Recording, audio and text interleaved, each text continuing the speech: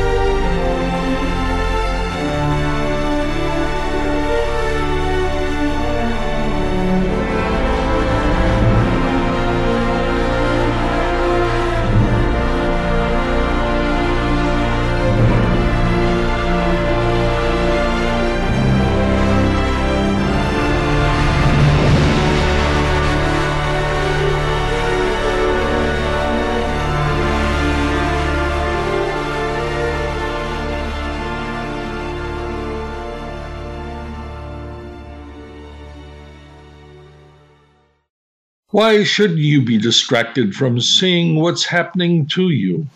Conveniently, our government classifies documents they don't want you to see. They say it's done to protect the government, that secrets once revealed would harm you and the government. But our secrets aren't just to protect the government or our politicians. No, there are secrets that can't be revealed because they're truthful. That's why you're to be distracted, never told what is happening. The distractions are many and everywhere. The sporting events are meant to occupy your time. You're manipulated to believe that who scored the most points, who won the championship, whose city or what stadium proved to have the best team. But all of that doesn't ever deal with what was happening outside of the games. The continual violence of mass killings, the looting of businesses, the corruption of phony prices on Wall Street, the unethical behavior in all levels of professions, our $30 trillion debt, our need to punish. Those things are our decay. That's why you've been distracted and entertained. Well, there will be a realization that the lies you've been fed are going to have consequences. You've been tricked, and when you come to see that, it'll be too late. Barriers will be erected, curfews will be in place, inflation won't be stopped, shortages will be everywhere. There will be armed conflicts around the world. Our control in this country of what we want or demand will have disappeared. Our military will prove impotent in enforcing what must be done. And don't deceive yourself. There will be a collapse in the belief we were the strongest country in the world, that we had the high moral ground to tell everyone else how they should live. It was just a mirage, a smokescreen to keep us entertained, and the false illusion we could do anything. But our normalcy was really nothing more than decay.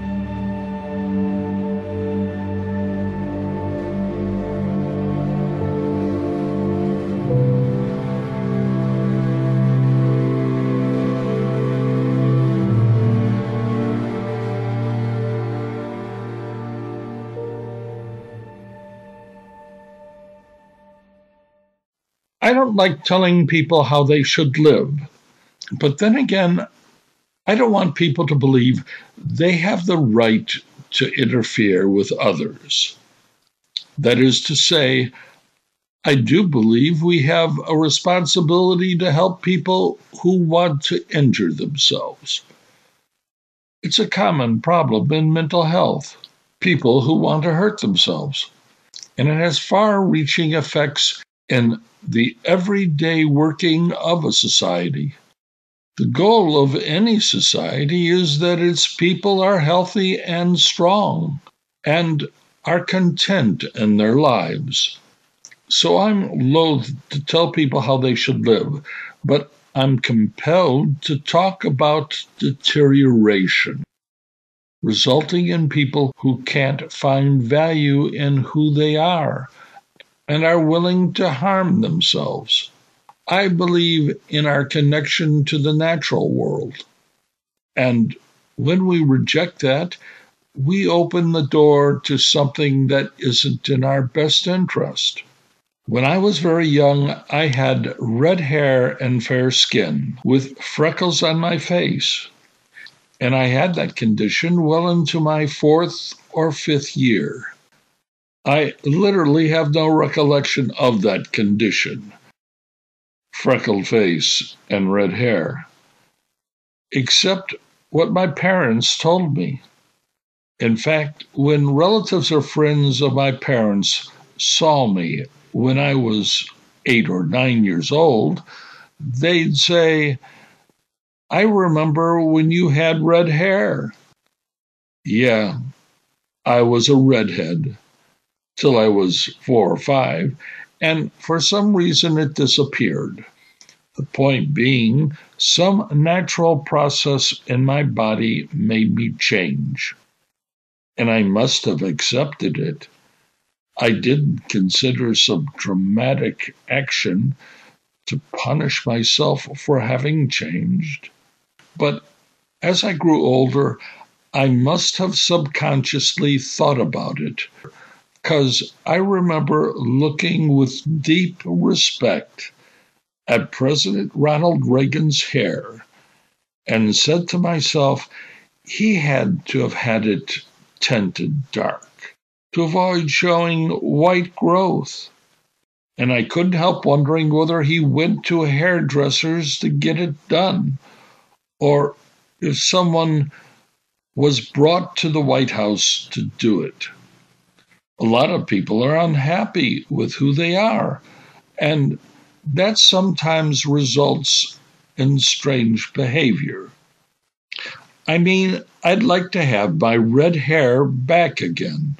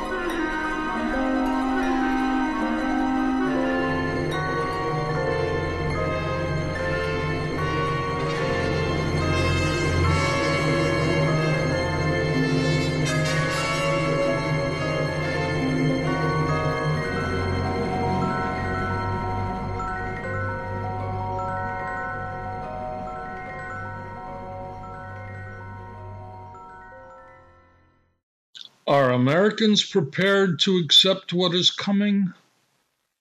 I should say they aren't. This country has been built on a lot of deceptions, and when the collapse arrives, most people will be forced to see we aren't the greatest nation on earth, that the rest of the world won't allow us to be treated with exceptionalism, with the reserve currency that the modern monetary theory says there is no limit to, and there are no consequences of the Federal Reserve Bank and the American Treasury printing money, that the social corruption of values from violence of all kinds wasn't able to stop. The killings continued, the addiction rates unending. The moral failure of homelessness kept growing.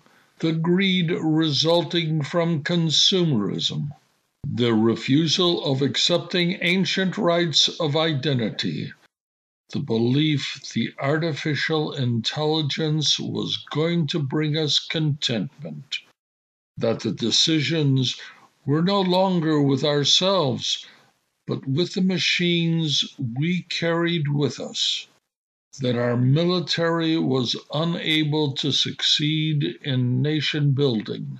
All of that and much more made the world look upon us as an unhealthy nation. Not the greatest nation on earth, but a social pariah. Americans won't be able to accept that we're no longer the greatest nation and that we'll have to take a back seat to everyone else in this world.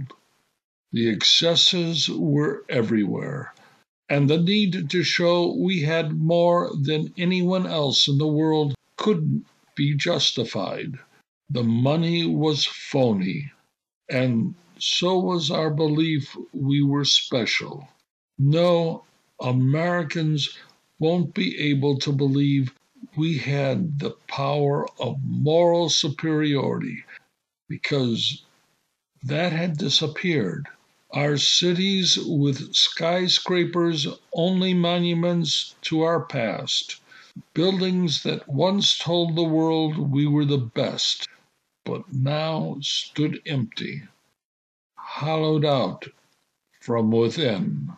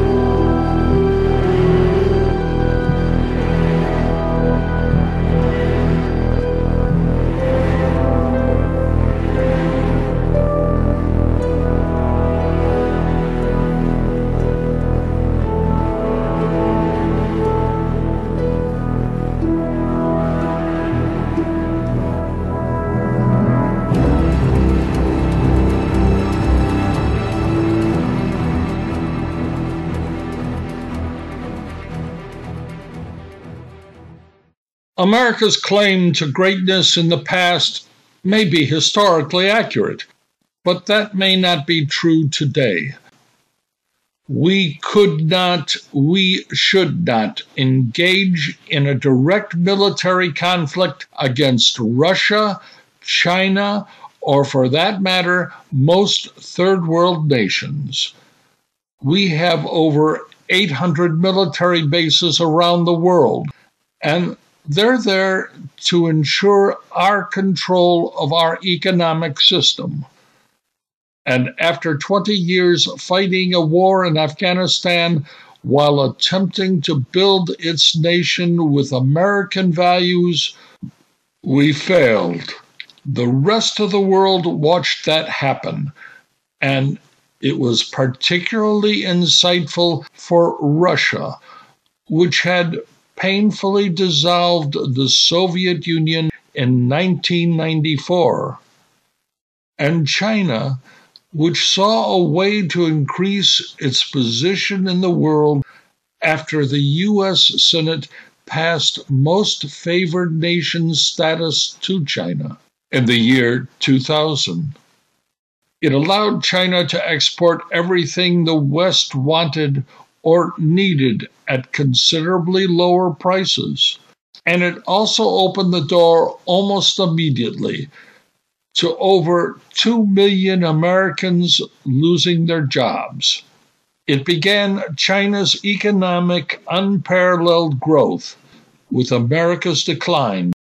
And to speak of the fall of the Soviet Union, it didn't change Russia's vast natural resources.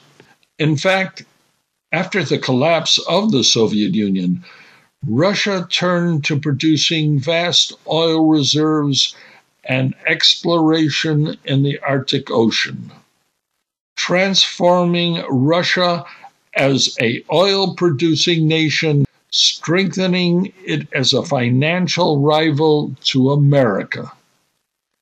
If you want to see why Russia invaded Ukraine, one of the major reasons was our attempt to block Nord Stream 2 pipeline to Europe.